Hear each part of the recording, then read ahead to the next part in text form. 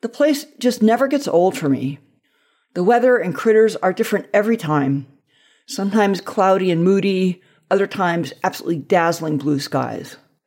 Newly born penguin chicks and seal pups on one trip, fledgling youngsters or molting grown-ups on another. I am the only person to have walked in space and gone to the deepest point in the ocean. Hi, I'm Kathy Sullivan, and I'm an explorer. Exploring doesn't always have to involve going to some remote or exotic place. It simply requires your commitment to put curiosity into action. So join me on this podcast journey as I reflect on lessons learned from life so far and from my brilliant and ever inquisitive guests. We'll explore together in this very moment from right where you are. Spaceship not required. Welcome to Kathy Sullivan Explores. Before we take off, I have a gift for you. I believe that no matter where you are today, an active thirst for knowledge will help unlock your ability to live a life of meaning and happiness. So I'm sharing some lessons I've learned on my road less traveled. Over at KathySullivanExplores.com, you'll find my 7 astronaut tips to improving your life on Earth. When you sign up, I'll send them to you, and also make sure you're the first to discover future podcast episodes and learn more about exciting adventures ahead. Just head on over to KathySullivanExplores.com. Happy New Year! I hope you had a pleasant winter holiday. I'm just back from mine, and it was grand. I spent it in one of my very favorite places with a bunch of fascinating companions. Maybe you can guess where I was.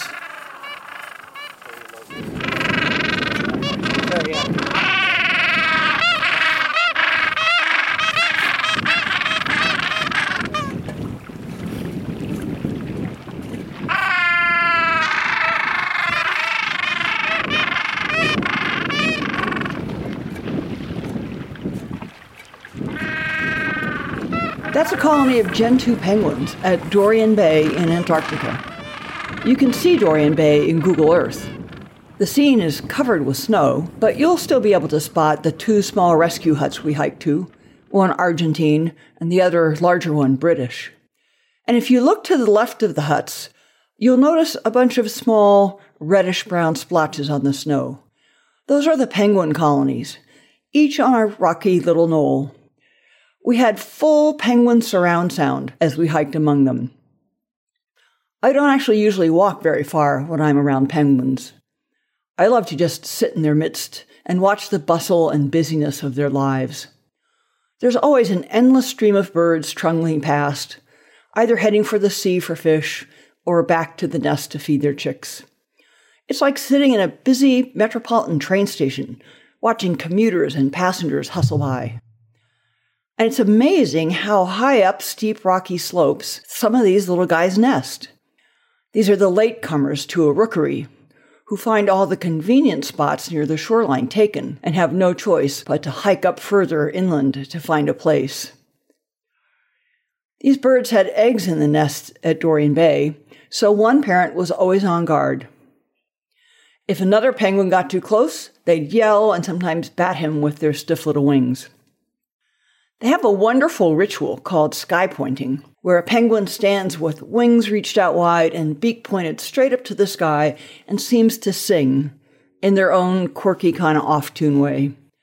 You'll often see this among courting pairs or mates.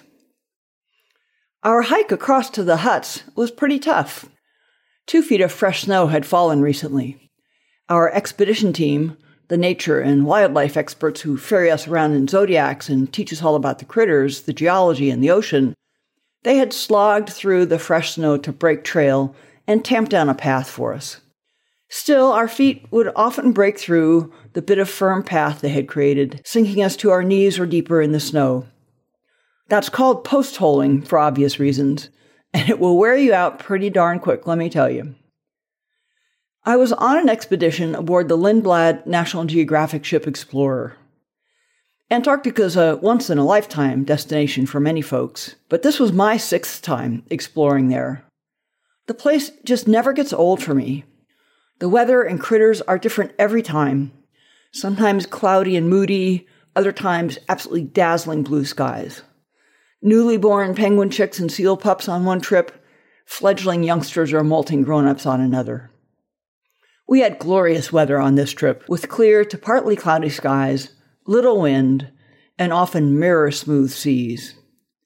The temperatures hovered in the low to mid-30s Fahrenheit, or a few degrees Celsius, and sunny days on deck were pleasant in just a light turtleneck or maybe a vest.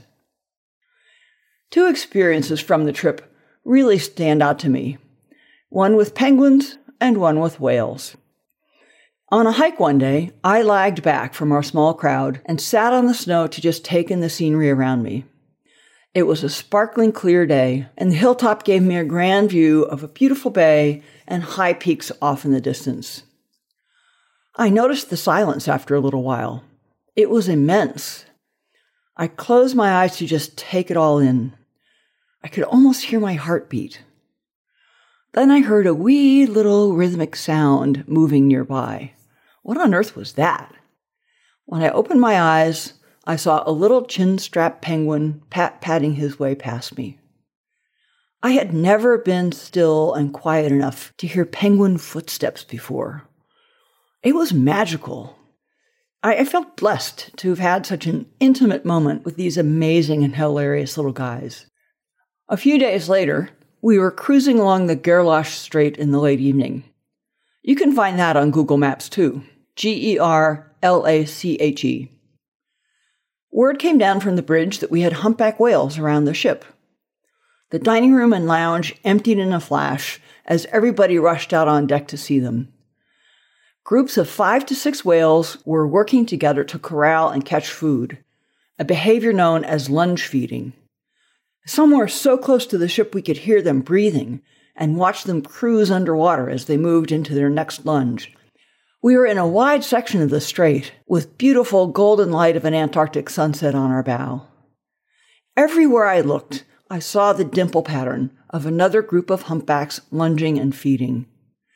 At one point, I easily counted 12 different groups within my naked eye view. I reckon there were at least 100 whales enjoying the feast, and they kept at it for hours. One of the great things about sailing with Lindblad Nat Geo is how flexible the ship's crew are, and how they prioritize wildlife and the guest experience. We were heading somewhere that evening, but the captain didn't hesitate to stop the ship for hours to allow us to marvel at this extraordinary sight. Maybe you've thought about going to Antarctica, but have heard horror stories about crossing the Drake Passage, that famed body of water between the tip of South America and the northern tip of Antarctica. Only 2 of my 12 crossings have been what I'd call very rough, meaning seas over 15 feet. Our southward crossing on this trip was the flattest I've ever seen. That doesn't mean mirror smooth, but the seas were running around 6 feet, and they were on our stern. The Explorer rides very well. She's got stabilizers and everything to help. And the ride is calmer with seas on your stern. It was a bit rougher on the last half day of our return, but everybody had their sea legs by then and knew what medication would help keep them feeling well. If the Drake is the price of admission, I can assure you everyone on our expedition felt the experience was well worth the cost. If Antarctica is on your bucket list, here are some things worth considering as you decide who to go with. One is the size of ship. The rules governing tourism in the Antarctic limit how many people can go ashore at one time and bar larger ships from going to some places altogether. A smaller ship like Explorer is able to explore interesting nooks and crannies, and you won't need to wait around in your cabin until it's your turn to go ashore. Another important factor is the condition of the ship and the expertise of her crew. Antarctica is no place to have any kind of breakdown or a novice captain. You want a company with a very high standard for maintenance and crew training. And as I said earlier, check whether they're really schedule-driven, we must be there by so-and-so a time, or more experience-driven, as in we break for whales. Finally, consider the learning opportunity your voyage represents. The experts that make up Nat Geo's expedition teams are truly superb. Our expedition leader, Jonathan, had overwintered twice at Antarctic research stations and guided dozens of tourist expeditions. Amy was an expert cold water diver who brought the undersea wonders vividly to life for us. Lee specialized in birds, Steve in the history of exploration. Jeff and Nat Geo photographer Gianluca offered tips and lessons to help us all take better photos, and shared the great shots they had taken so we could add them to our expedition photo albums. They are all polymaths, skilled outdoors people, expert Zodiac captains, and delightfully approachable people with great life stories. I hope you get to visit Antarctica someday. Don't wait too long, though. The environment is changing rapidly down there. When you go, I know you'll be dazzled by the landscape and captivated by the wildlife. And I'm sure you'll come home with a rich new perspective on this marvelous planet called Earth and your place in it. Happy sailing. Thanks so much for joining me on today's mission.